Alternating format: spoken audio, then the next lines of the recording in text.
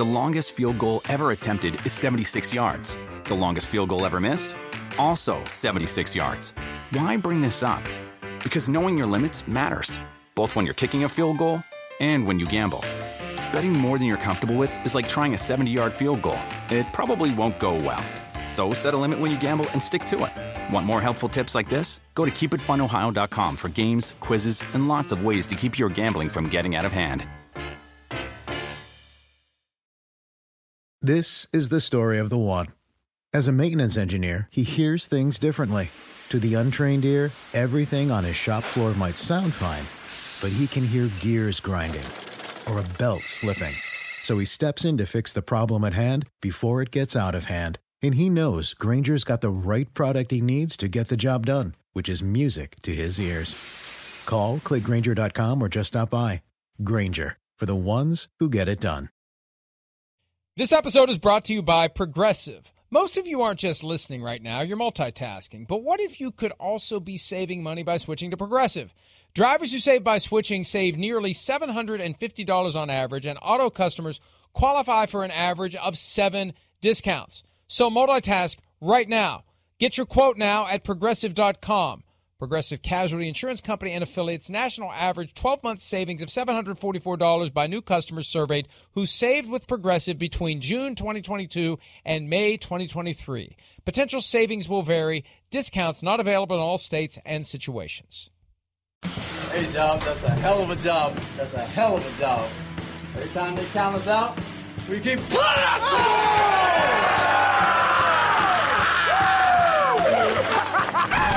Man, we run too far to think about, but today, man, it feels spectacular. It feels phenomenal. It feels supercalifragilisticexpialidocious. Hey, shout out to the O-line.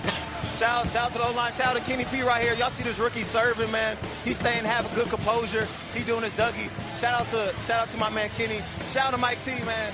Hey, shout out to the Bay.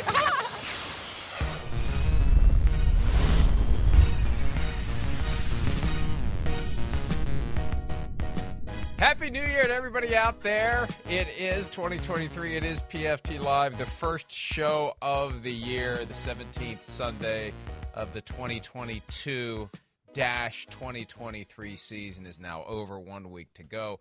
Miles Simmons is back. We didn't have a show last Monday, so it's the first time we've done this in a couple weeks, although we did have to do an emergency PFT PM last Monday after the firing of Nathaniel Hackett. Welcome back, Miles. Happy New Year to you. Hello, Mike. Happy New Year to you as well. Yeah, we got just another day to say that, right? I'm sure you've seen the Larry David Curb Your Enthusiasm clip where it says 3 days for Happy New Year. This is good this year because everybody was, at home Sunday. People aren't really working today except for us. And then tomorrow they'll be back at work. So that's a good 3 days. And that means no more Happy New Year after Tuesday. Well, first of all, that's a line that goes back to Seinfeld, which, if you haven't heard, Larry David co-created, where there was a comment by Jerry about getting Happy New Year in February. And Rob Stats Guerrera, who once produced this program, would get very irritated by any Happy New Year's after January 1. So Matt Casey, coordinating producer of this program, and I will routinely, even to this day, still text Stats Happy New Year randomly throughout the month of January because we know it pisses him off. The other thing that pisses me off is the whole compulsion to have New Year's resolutions. We were talking about this very briefly before we came on the air. The whole concept of the New Year's resolution, as if you don't already feel badly enough about your own failure to be who it is you aspire to be. Let's go ahead and set an unrealistic bar about some change you're going to make about yourself entering the new year so you can disappoint yourself quickly and immediately as the new year begins. I hate New Year's resolutions, Miles. I don't really like them either. I don't do them. I don't remember the last time I really set a New Year's resolution because, if you're going to change something about yourself, just do it. Why do you need it to start on January 1st of a new year? It's like people, they start going to the gym. Back when I used to leave the house to go work out, we call them resolutionists. And by, January 25th, they start to pull back a little bit and you get the gym to the people who are regular gym users. and not the resolutionists that come in and then they use the machines. They don't know how to use them and all that. It's just why do you need a resolution? Wow. That's a very humble way to say I go to the gym on a regular basis. I'm one of the ones that don't like going to the gym in January with all the people who quit coming to the gym. Unlike me, I keep going to the gym all year long. But I hear what you're saying. Like, why do you have to wait until January 1? Diet starts tomorrow. No, diet starts today. Workout plan starts today. Why load yourself up with stress about something you're not going to stick with? That's my point. Although I will say this. The only New Year's resolution that I ever made and stuck with happened about, what year is it now? 2023. 2023. It was about 19 years ago. It was about, I had to stop and think. It was, well, you always have that thing when the year flips and like you're writing checks. Anybody out there that still writes checks, although I don't think many people do, you always screw up the year for about 2 or 3 weeks until you accept the fact that it is a different year and you have to change that number. It's been about 19 years since I realized, Miles, and this is very pertinent to you given your current employment status. I realized in 2004, I think, the turning of the year then, I said to myself, and now this was a long time ago, you were 12, right? Not even 12. You were 11 going on 12. That's how long ago it was. I decided that if this stupid little football blog that I had founded November 1, 2001 was ever going to be anything, I would have to have updates every single day with hashtag no days off. Now, it was a one-man operation at the time. And so that was a big deal. I would not update on the weekends during football season, for crying out loud. I mean, seriously, because I could see that people weren't paying attention on Saturday and Sunday. It was a workday thing. That's when the traffic was most significant. And, I mean, I was working full-time. Like, I can't do this nonstop. I have to have a life. I decided I have to give my life over to this thing and my law practice. It's like I have to do it every single day. I have to do it every single day. So that was the one New Year's resolution that I stuck with ever since. I have worked on PFT every single day since January 1 of 2004. So some New Year's resolutions can lead to something. I don't know what this is, but it's something. I think it's a pretty successful business, and I think that you're right. It does affect my employment status. So, tip of the cap for you for that one, because that from 19 years effect, ago. I like that. I like that resolution. It's great. Tip of the big ass hat for that one. Right. Jair Alexander taking over the Brian Robinson gigantic hat that looks fake. It looks CGI'd. That hat is so big. Funny. It's like some illusion. Right? It's like there's a magician somewhere making that thing stay on his head. But anyway, we digress. But Happy New Year to everyone out there. So I guess the message is don't make New Year's resolutions unless you're going to make a really big one you're going to stick with for 20 years that's going to change your life. That's the only one we recommend, although you never know when that one may be lurking. So maybe you should go ahead and make some New Year's resolutions. All right.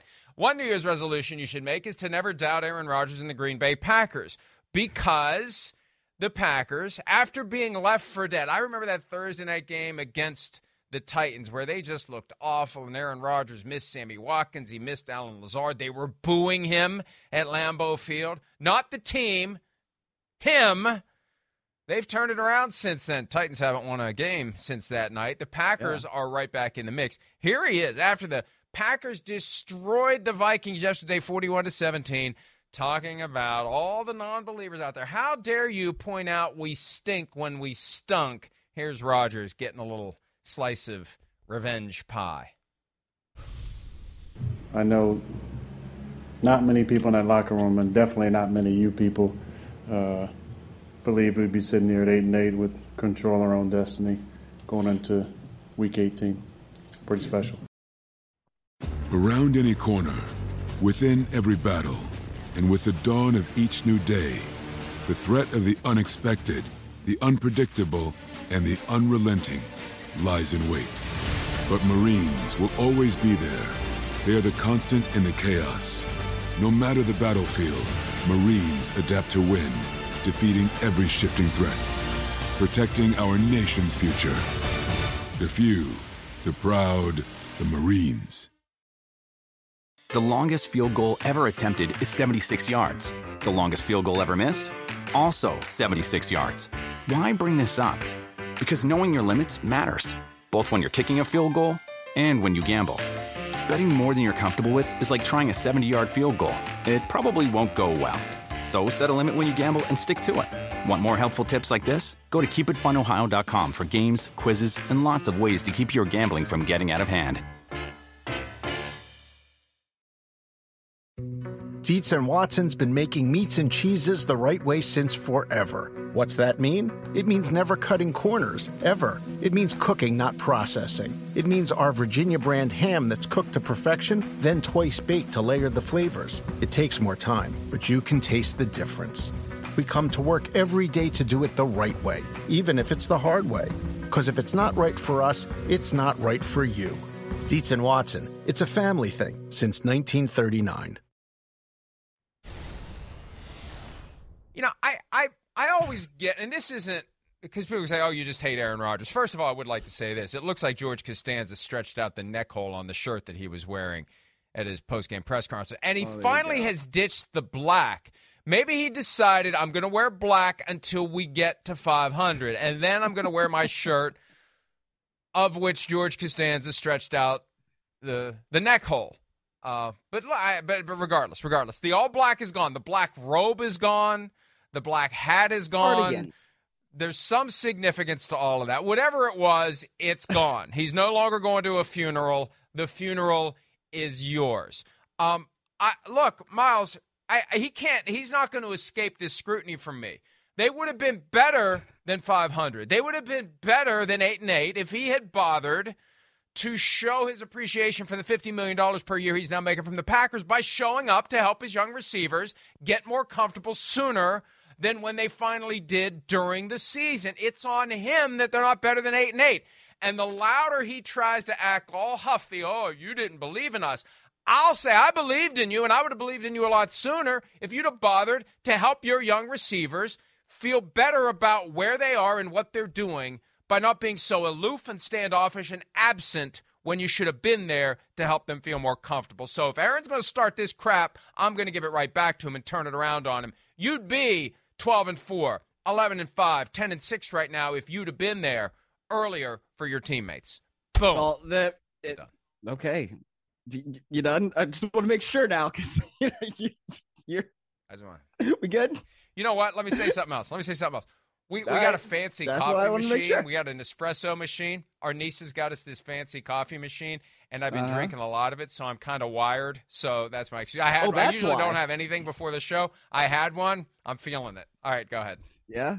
Okay. Wow. I mean, I think that we've said this a lot, and not to beat the dead horse of Matt Ryan, but it's just one of those things where if you look at Patrick Mahomes and you see what they are, and they're 13-3. And then you look at the Packers and where they are and what were we saying throughout the offseason? Look, Patrick Mahomes brought all of his receivers to Texas, right? He was getting comfortable with them. And why are the Chiefs the way that they are? Well, because that's just what he did. And so when Aaron Rodgers is now saying like, oh man, all you guys didn't believe in us. Like, of course we didn't believe in you. You were 4-8. It's one of those things where players like to talk about, oh, the narrative this, the narrative that. But we're only talking about and reacting to what we see on the field.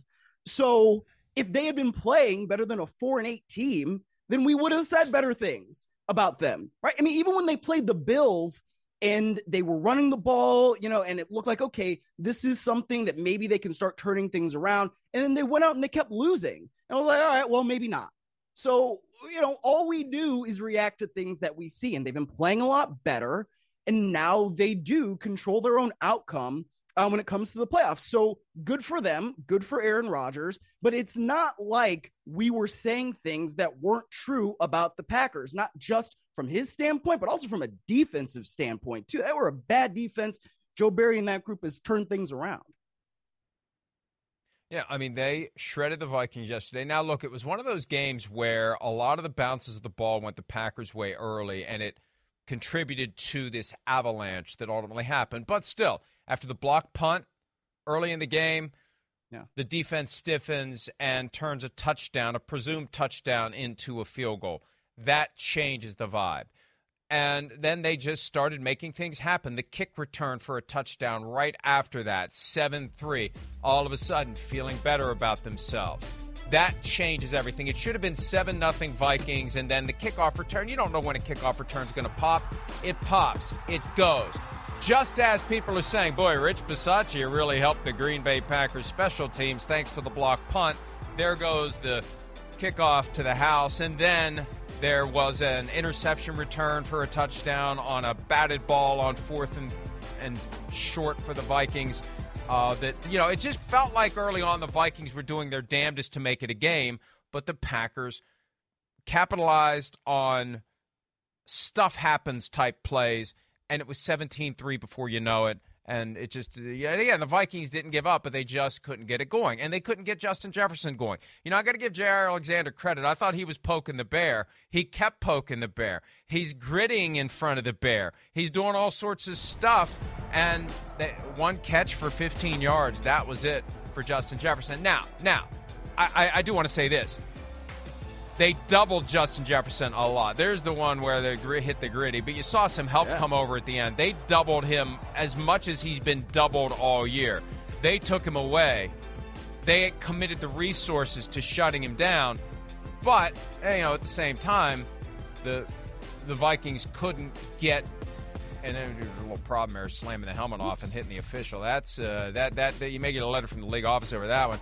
But you know what? When you take away the best player on the field with double teams, you got to pivot to somebody else. You got to take advantage of that. That's on the Vikings offense. It's on the head coach, Kevin O'Connell. It's on the quarterback, Kirk Cousins, to not take advantage of the opening. It's necessarily there if you're going to commit extra resources to taking away one guy. Well, right. But, shouldn't all teams do that? All teams, different teams are going to be more successful at that than others. But when Justin Jefferson is potentially going to set a receiving record, then that's what you need to do. You have to take him away in order to make the Vikings do something that they probably don't want to do, which is go away from him. It's not like they don't have other talented players. Adam Thielen's really talented. TJ Hawkinson has been great for them. Dalvin Cook is really good for them running the ball, and he can catch the ball. But, when you only have one catch for 15 yards, then Jair Alexander, you gritty all over the field. I thought it was a little premature grittyation when you're doing that in the first quarter. But you know what? Jair Alexander backed it up. He did. And he said after the game that, some of his coaches weren't really happy about his comments during the week. But when you walk the walk after you talk the talk, man, you get to do whatever you want. That's a great job by him. And look, the other reality is that they still haven't punched their ticket to the playoffs. It's feeling presumed that the Packers are going to get it done because all they have to do is win. It's amazing. Right. At one point, when Steve Kornacki was on Football Night in America with the playoff percentages, the Packers had a 1% shot. And they've been threading the needle week after week, and things have been falling their way week after week. Even though Aaron Rodgers can get huffy now about the Packers getting back to 8-8, without a couple of collapses by the Seahawks and the Commanders, who are off the graphic now. They're done. They're dead. They lost at home to your Cleveland Browns on Sunday, and that put the fork in Ron Rivera's Commanders. Without those collapses, the Packers are done right now. So they needed help. They got help, and now all they have to do is help themselves against the Detroit Lions, the kneecap feasters who may be visiting Lambeau Field next Sunday night. We don't know the final game 272. We thought it was going to be Jaguars hosting the Titans for the AFC South. That's now the Saturday night game. Many believe the Sunday night game will be Lions and Packers, which becomes irrelevant to the Lions if the Seahawks beat the Rams earlier in the day, which, some would say, well, what's the motivation for the Lions at that point? Well, they still are kneecap biters, and they'd still like to finish the season on a high note, and they'd love to take out the Green Bay Packers if they could at Lambeau Field and knock them out of the playoffs. So there'll still be some motivation there, although not nearly as much if the Lions are still alive if the Rams somehow beat the Seahawks, which many people assume will be unlikely. So as it lines up right now, I think they're getting in. I think the Packers are getting in.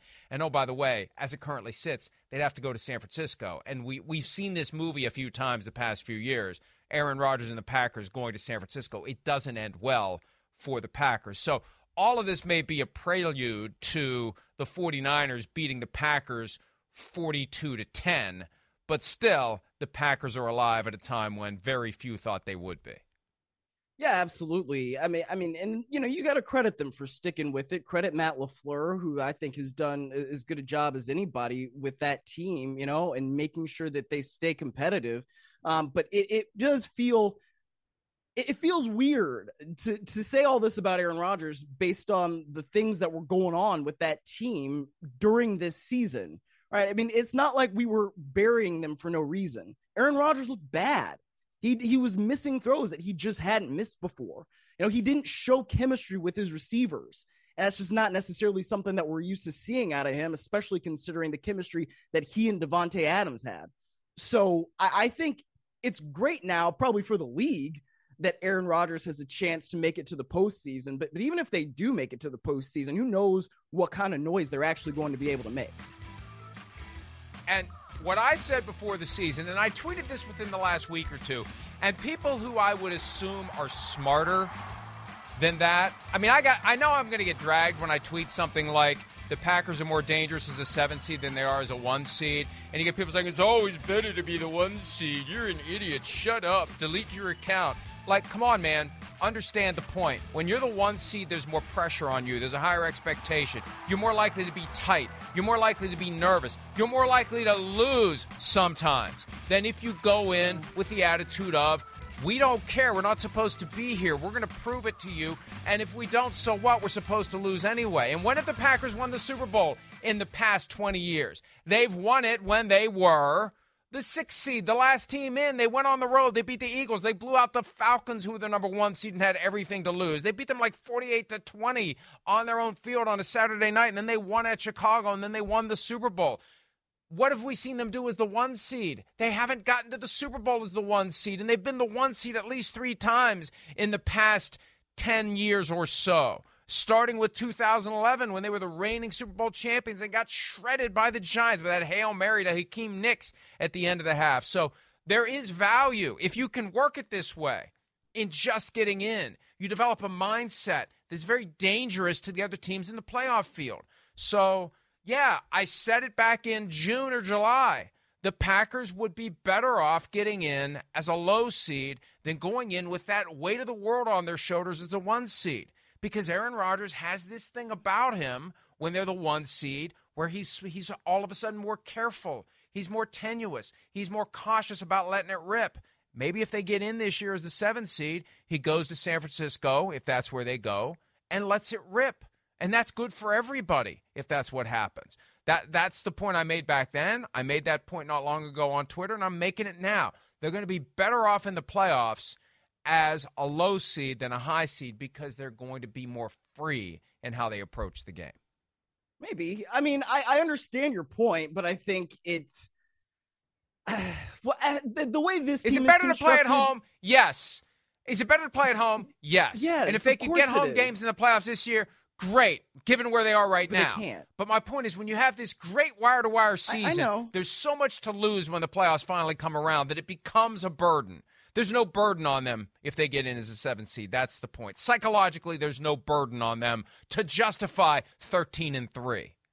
Right. Yes. It's a different kind of thing. I mean, we haven't seen them playing from this particular standpoint, right? With their backs kind of against the wall and totally free and easy or whatever you want to call it. It's like, okay, we have nothing to lose. We're going to go out there and play like this, since Matt LaFleur has been the head coach. And they've been 13-3, 13-3, 13-4, I think it was last year, right? So yes. This is a different way of playing for them. And now you may have a different outcome because you are playing with a different kind of attitude, right? You're not necessarily playing not to lose, which is, I think, the point that you're trying to make, right? Right, exactly. And look, when I made that point, one of the points that people made who I would like to think are smarter than that, but maybe they aren't, was, and I'm going to do your thing here, no New Year's resolution to not do your thing. The entire team is different since 2010. Everyone's different. It's a different coaching staff. Well, it's the same quarterback. It's the same guy pulling the trigger on whether he's going to try to thread the needle 30 yards down the field or he's going to take the safer dump off short or he's going to hold the ball just a little bit too long and maybe get sacked. The guy who is running the show is the same as the guy who was running the show back in 2010 when they went on the road 3 times and won, which is what they're going to have to do this year if they get in. There is value in that. There's familiarity in that. There's a poetry in that. As Aaron Rodgers feels his career pulling into the station, he's going to think back to the year that established him as one of the best quarterbacks in the NFL.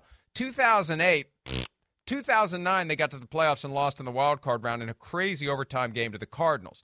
2010 is when he came of age, when he became Aaron Rodgers in that playoff run. There's value in that.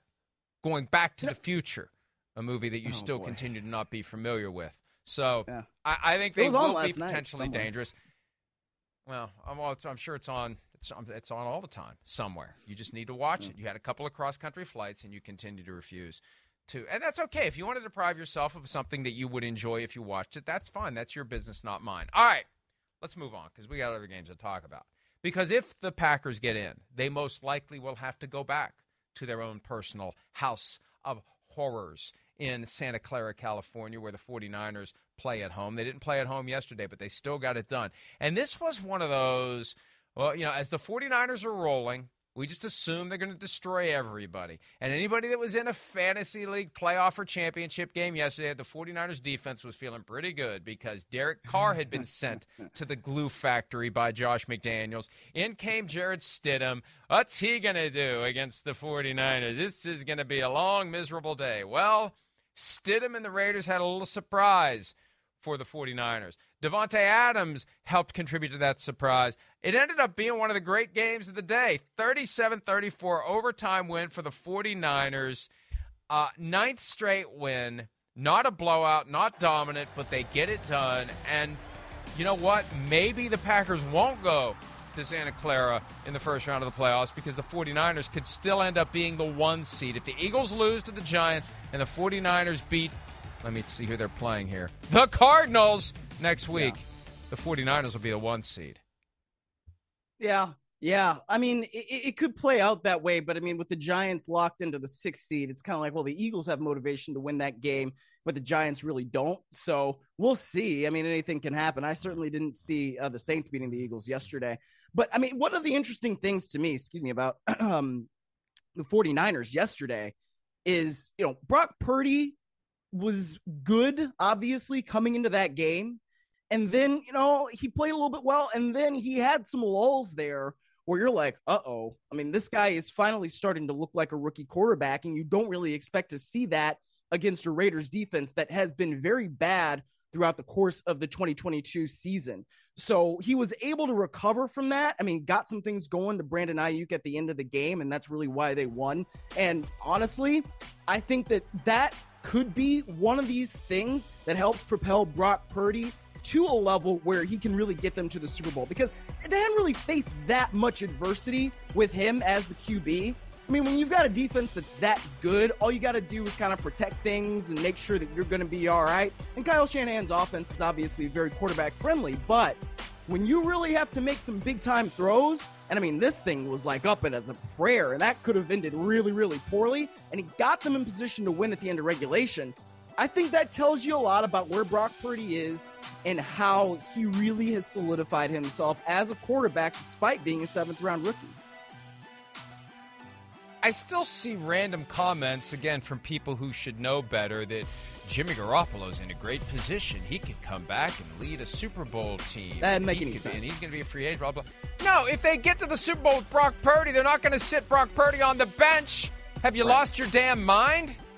Yeah. Brock Purdy will continue to drive the bus if they keep winning. They're not going to say, oh, Jimmy's back. Whoa, thank God. Let's get rid of Brock Purdy before it all falls apart. No, it's doing the opposite of falling apart. He keeps winning. They keep thriving, although they were not dominant. And here's let's listen a little bit to the head coach of the 49ers, Kyle Shanahan, on Brock Purdy's performance, dealing with adversity and getting the win that they should have had much more easily in overtime. And what Brock's doing is real. I mean, he's a talented guy who's very tough, and when he does make mistakes, he understands why, and then he tries to learn from them. He doesn't have a ton of experience in this league and playing, so every time he goes out there, whether it is good or bad, I feel like when you got the skill set and you play the game the right way, he's only going to get better from it. So there's a number of situations that happened today that he didn't get in his other 4 games, and yes, I do think that helps. You know, that's not great lighting for Kyle Shanahan, but good Lord, he's aging like a president as the coach of that team. Even when things are going well, there is a lot of stress to be the head coach of the 49ers because you never know when one of your key players is going to get injured. Because they go out, well, you know what, it's funny now what you notice like on social media as the Rams are falling apart, when they use a photo of McVay for the graphic, they find the most unflattering photos possible to make him look completely miserable now that they've lost 11 games. I digress. The 49ers are a team that will continue to be very dangerous, but they are a stressful team to follow because of the fact, you know, I was talking to somebody about this the other day, that the Broncos ownership seems to be very self-aware of injuries and that it's not just stuff happens. And teams have had clusters of injuries in recent years, and what do you do about it? And the person I was talking to mentioned the 49ers. I said, you know, the problem with the 49ers, it's not that they've got bad training, bad flexibility, bad nutrition. They just roll out of bed and they run through a wall. And sometimes the wall wins. And that's the big concern about the 49ers. That's the one thing that will continue to threaten to keep them out of the Super Bowl. Having a key injury to a key player and not having that player available for one of these games that's looming against the Eagles, the Cowboys, the Packers, whoever. But I still believe the 49ers are the best team in the NFL right now, even though they didn't win easily yesterday. And the Bills may make me feel differently tonight if they go in and blow out the Bengals. Who knows? Or if the Bengals blow out the Bills, I may feel like the Bengals are the best team right now in the NFL. But, you know, the best teams, the teams at the top, didn't have an easy go of it January 1, 2023. Chiefs struggled with the Broncos. 49ers struggled with the Raiders, and the Eagles lost at home to the Saints. So who knows who's the best right now, but it just shows you that this league is crazy. We just assume things are going to go a certain way when the playoffs roll around. There's going to be some disruptive teams, and, you know, one or more of these great teams could end up getting bounced early, especially if they have a weird day like we saw the 49ers have yesterday. Yeah, it's true. I mean, in regards to injuries in the 49ers, I mean, one of the things that's going to help them, obviously, is getting Deebo Samuel back. And he returned to practice last week, so that's a good sign for them. Who knows how many snaps, if any, he's going to play against the Cardinals. But getting him healthy is just another dimension to that offense. And when you have Christian McCaffrey playing as he's playing, and he had, you know, something like 150-plus yards from scrimmage yesterday. I don't quite know exactly what it was offhand. But when he's running like he's running and making catches and making plays the way he does, I mean, that really, really adds a lot to what the 49ers can be. I mean, look, Christian McCaffrey was a mid-season addition for them, and it feels like he's been playing for that team. Look at the way he runs over a defender. Are you kidding me? But he feels like he's been playing for that team for years because he just fits exactly what they do so darn well, and he's so freaking talented. So, I mean, I think when you get Deebo Samuel back, again, it adds another dimension to that offense. It takes more pressure off of Brock Purdy to have to make plays after plays after plays because he's got another guy he can distribute the ball to. The 49ers, I don't know if they are the best team in football right now. For me, I think they're certainly up there. I would argue that the Bengals are. But, yeah, they're certainly going to be dangerous in January. Boy, 49ers-Bengals Super Bowl, that would be the third time those two franchises have crossed paths. They did it twice in the 80s, before Miles was alive, but yes, indeed, it did happen, Miles. Twice with Joe Montana and the 49ers winning, both games very close. The first one not so memorable, the second one extremely memorable, Super Bowl 23, I believe it was. 22 or 23? 22. God, 23, it was 23. It was Washington over the Broncos in 22. Anyway, two Super Bowls that did happen before you were born. Jarrett Stidham, the guy that got thrust into the mix, the guy who was clearly put on the field as a business decision by the Raiders. It wasn't aimed at trying to salvage the Raiders' playoff hopes by pivoting to Jarrett Stidham. And the Raiders got dragged a little bit yesterday on one of the pregame shows. I think it was Bill Cowher, who was apoplectic that the Raiders would fold the tents and bench Derek Carr while they still were alive mathematically for a playoff berth? Well, they're trying to avoid owing Derek Carr $40.4 million. And if he gets injured yesterday or this week coming up and he can't pass a physical by 3 days after the Super Bowl, they owe him $40.4 million, period. That's why they did it. But to everyone's amazement, possibly including Jarrett Stidham himself, he went out and had a great showing.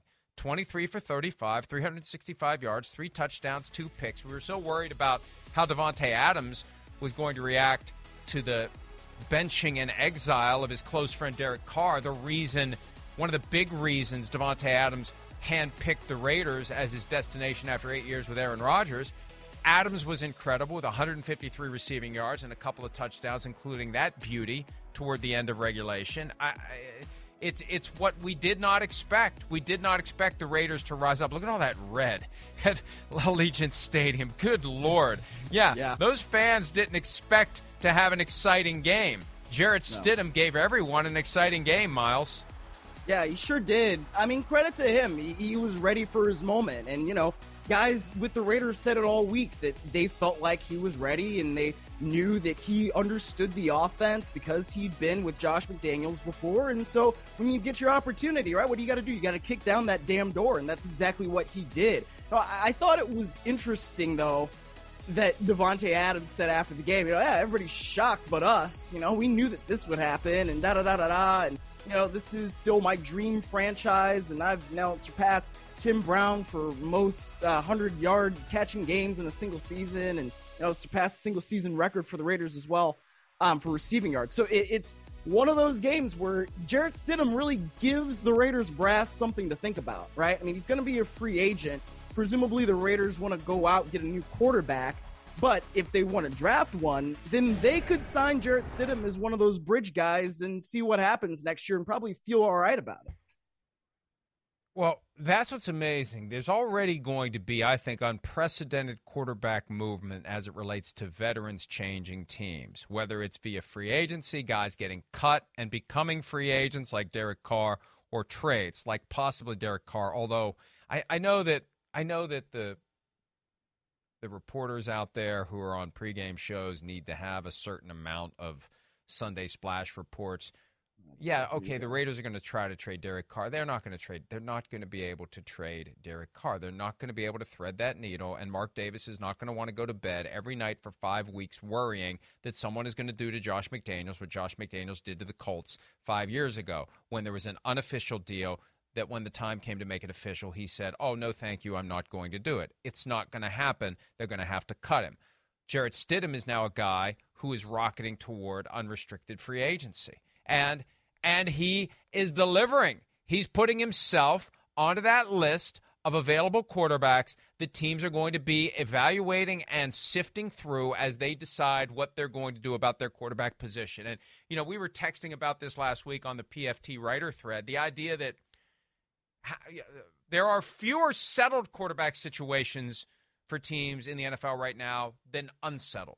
And as this offseason approaches, Jarrett Stidham now did enough in that one game to at least get people to go back and evaluate film of everything he's ever done, preseason, hell, all the way back to college. Let's see who Jarrett Stidham is. Let's see what he's about, because we should take him seriously as an option for our team. And it's going to be a buyer's market at quarterback this year. It's going to be a game of musical chairs. There's going to be guys out there looking around like the John Travolta gif of like, what happened to me? It's all going to happen. And now Jarrett Stidham is in that mix as well. And he played his way into it yesterday against the best defense in the NFL. Yeah, that's what I was going to say. I mean, part of it is that he played that well against that particular defense, right? I mean, this is one of those defenses that has looked special throughout the course of the season. And the only team that's really given them true fits has been the Kansas City Chiefs. Well, the Chiefs kind of do that to everybody, except I guess the Denver Broncos. But I mean, when you look at then Jarrett Stidham and that Raiders offense, I mean, that's not one that usually has been one to write home about, at least under Derek Carr. And now maybe that has to do with the fact that Stidham has that much more experience with Josh McDaniels than Derek Carr did. And Derek Carr has been in a lot of different offensive systems, and maybe this one just was not the quite right fit for him. I don't know. And I don't know how much of a real distraction it would have been for him to be on the sideline there. I mean, that's an entirely different discussion, I guess. But when you see what Stidham did yesterday, yeah, it does. It makes you go back, it makes you look, and it makes you think about, okay, what could we actually get out of this guy, and how could he possibly fit our system? Well, and he's a guy, depending upon what kind of offers he gets from another team, he's a guy who could be on your depth chart as your backup if you would bring in Tom Brady or Jimmy Garoppolo or trade for Mac Jones or Baker Mayfield, a guy that Josh McDaniels was very smitten with entering the 2018 draft, and a guy that Josh McDaniels had the best seat in the house to watch him do something magical on a Thursday night last month. McDaniels was the one who was on the wrong end of that thing that Baker Mayfield did that made us all lose our minds. For a Rams team that was already done, to have that night, McDaniels was there to see it. So I think there's 4 guys that McDaniels is going to consider, and you can add Stidham into that mix, and maybe there's a way to keep Stidham and bring in somebody else with whom McDaniels is very familiar, and the Raiders all of a sudden have their quarterback position under control. And look, I don't know how big of a distraction Derek Carr would have been if he had actually been with the team and at the game, but it's clear that relationship is over. And the main reason that I believe they're not going to be able to trade him is they have to get some cooperation from Carr to trade him. And why would Carr cooperate with them at this point? I know I wouldn't. Right. And I'm not going to criticize him if he doesn't. What he should say to the team is, and I wrote this yesterday, 2 things. 1, cut me, or 2, my favorite line from Goodfellas, F you, pay me. Those are the options.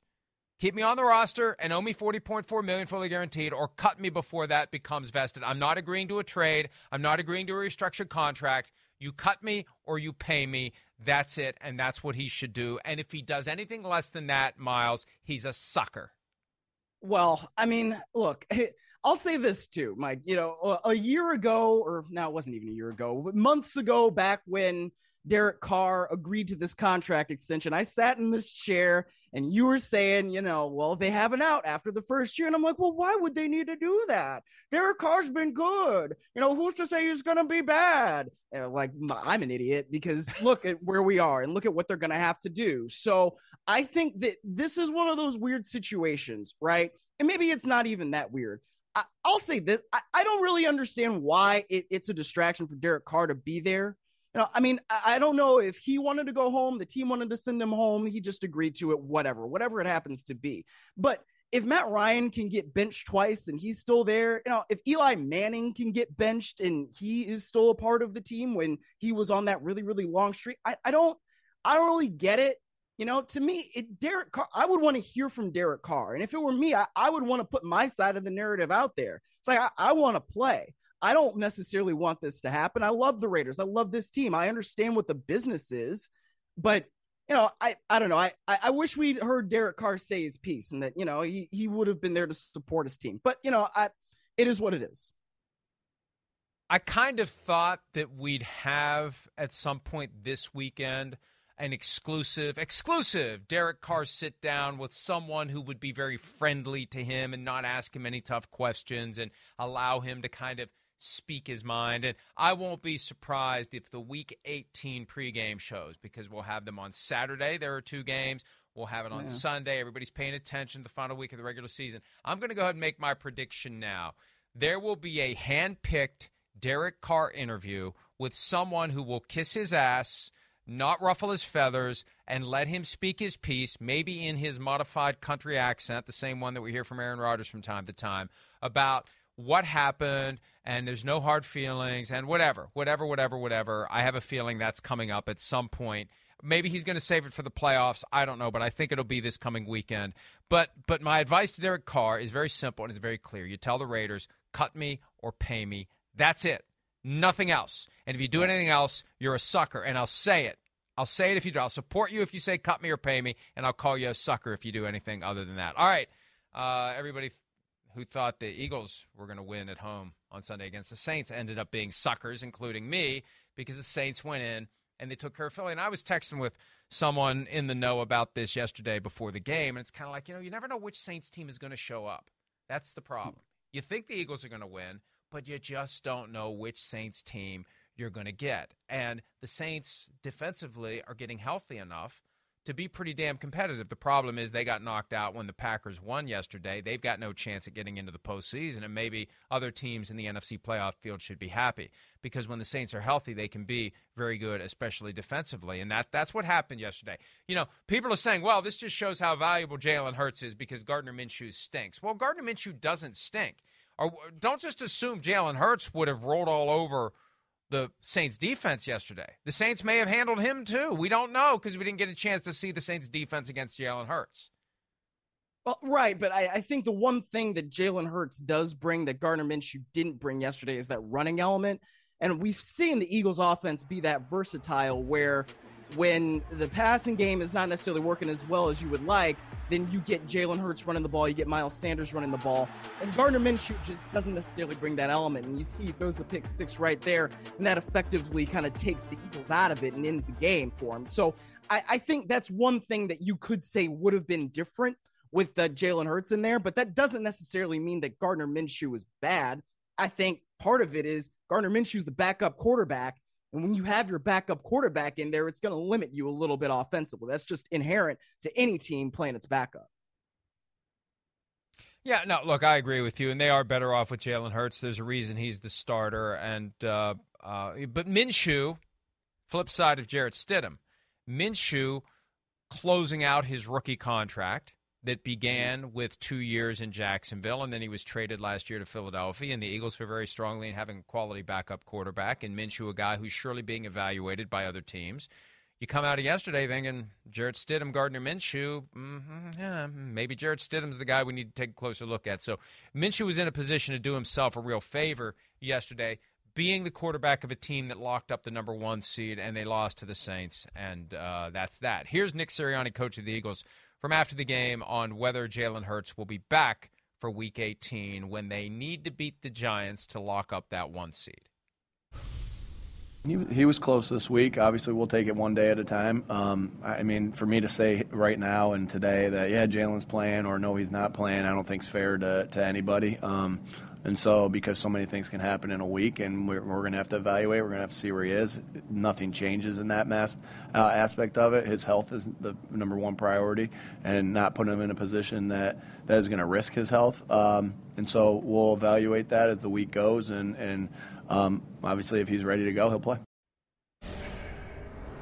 Look, it's hard to tell what the Eagles are really thinking, and they were insisting, both publicly and privately, they haven't thought about the permutations for Week 18. If we win and we're the 1 seed, do we sit Jalen Hurts, even though it will be 5 weeks between meaningful games? If we lose, do we play him because we have to win that game in Week 18, yada, yada. And, we started that clip. You got a little of the face-touching, nose-scratching by Nick Sirianni, which makes me wonder how much truth we're actually getting out of him. But that's one thing the Eagles have shown us under Nick Sirianni. They are very good at keeping the cards close to the vest. We really don't know what they're thinking. We don't know what they're planning. We don't know what they're going to do, and we'll find out when they do it. Yeah, they will, or we will, I should say. It's one of those things, though. If you can get out to a lead, and you're playing Jalen Hurts, and you can get out to a lead against the Giants, because as we mentioned before, they are locked into the 6th seed. How much are the Giants really going to want to get guys out there and get exposed them to potential injury? I don't know. But if you can get out to a lead in that game, then you might be able to pull things back and say, all right, well, we've been competitive. We've got ourselves in position to win. We can get the 1 seed. That's enough. That's all we need to do. I think that would be an ideal scenario, because then you are giving Jalen Hurts those meaningful reps that he would not necessarily get otherwise if you get the 1 seed until, mid-January. Or later January. I don't even know what the dates are anymore, man. I'm so messed up. But the other part of it is you don't want to expose him to further injury if you don't have to. So there is a kind of tightrope that they've got to walk here. And I think the Eagles can do that. I think Nick Sirianni's proven that he is a smart head coach. He understands his players. He understands how to motivate them. He understands how to get the best out of them. So I don't know what they're going to do, but I think that they're going to make the right decision for them, because I think I have confidence in Nick Sirianni to do that.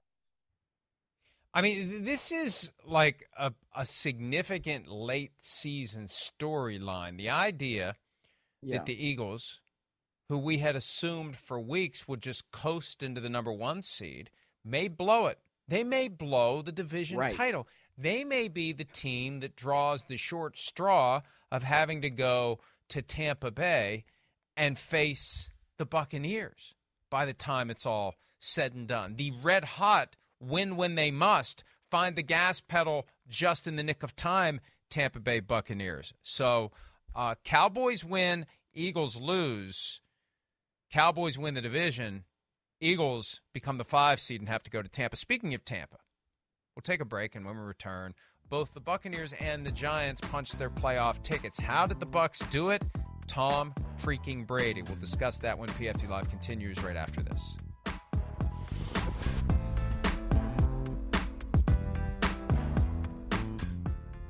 The longest field goal ever attempted is 76 yards. The longest field goal ever missed? Also 76 yards. Why bring this up? Because knowing your limits matters, both when you're kicking a field goal and when you gamble. Betting more than you're comfortable with is like trying a 70-yard field goal. It probably won't go well. So set a limit when you gamble and stick to it. Want more helpful tips like this? Go to keepitfunohio.com for games, quizzes, and lots of ways to keep your gambling from getting out of hand.